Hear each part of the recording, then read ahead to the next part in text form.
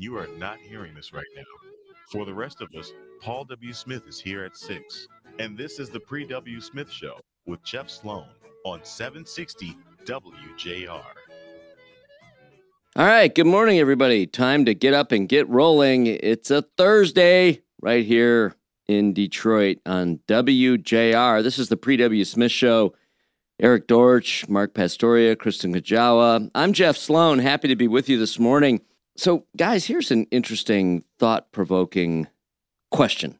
And the question was posed as the title of an article by Zachary Crockett in The Hustle, the newsletter publication so successful, I believe recently purchased by HubSpot.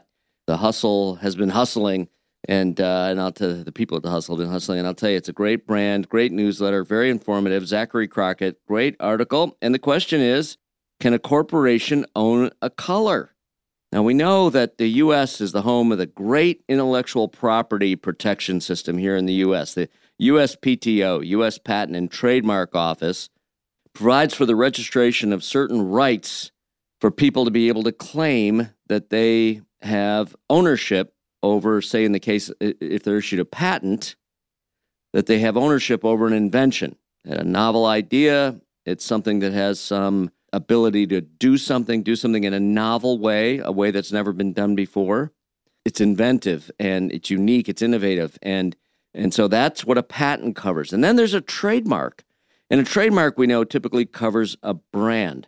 So the classic big brands, Microsoft, Coca-Cola, Ford, for example, these are brands.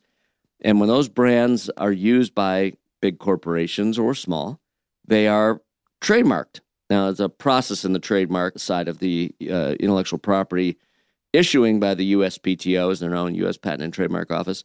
And that is that first, when you start using a brand, you're able to claim it as yours. You put a TM, trademark, meaning you're claiming the trademark, even without registration. And then once it's registered, in other words, the government grants you a trademark on it, then you get to transfer the TM to the R in the circle. We've all seen the classic R in the circle.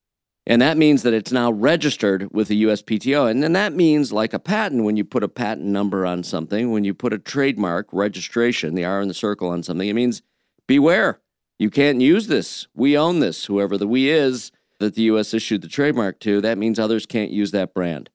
And so here comes this idea, this question posed by Zachary Crockett, can a corporation own a color? And he goes on to give some examples of cases where companies are certainly known by their color. Think Brown, UPS. He points out, think the robin egg blue jewelry boxes. You know, that's Tiffany, of course, and other examples. And those companies are really known by their color. And so there are examples out there of companies certainly identified by their color, but can a corporation actually stop you from using a color? And actually, they can. Zachary goes on to give an example of a company that is using a color and sent a cease and desist letter to a young upstart. He mentions it in the article. They were using the same color, and they actually were prevented from being able to use that color further. And so beware, we've entered new territory here as it relates to intellectual property rights. Not only can a company claim under trademark its brand and protect its brand, others from using that same brand. UPS, as I said, Microsoft. You're not going to see other companies using the Microsoft brand in the class of software. And so now you're not going to be using UPS Brown. You're not going to be using the Tiffany Blue on your products either. And in a way, it makes sense. Now, many people would argue, well, that's going too far. That's encumbering, free trade and the right to do business freely by others.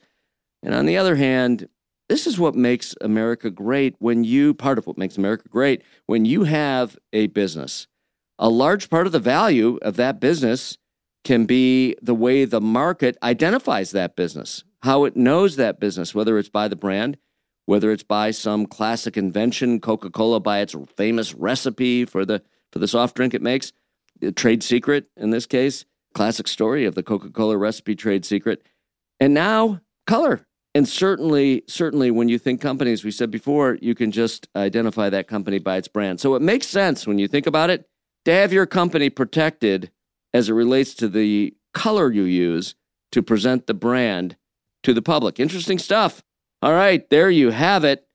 Check out Zachary Crockett's article in The Hustle. Really interesting and informative. And beware, if you're a business out there, don't copy, don't use the color, the exact color that some of these other companies are using, the bigger companies that are going to claim that as part of their intellectual property rights and perhaps stop you or worse, maybe even one day sue you if you use their color. Okay, we're going to run to a quick break, thought-provoking, to get our day started here, no doubt. Back with more in a minute right here on the Pre W. Smith Show.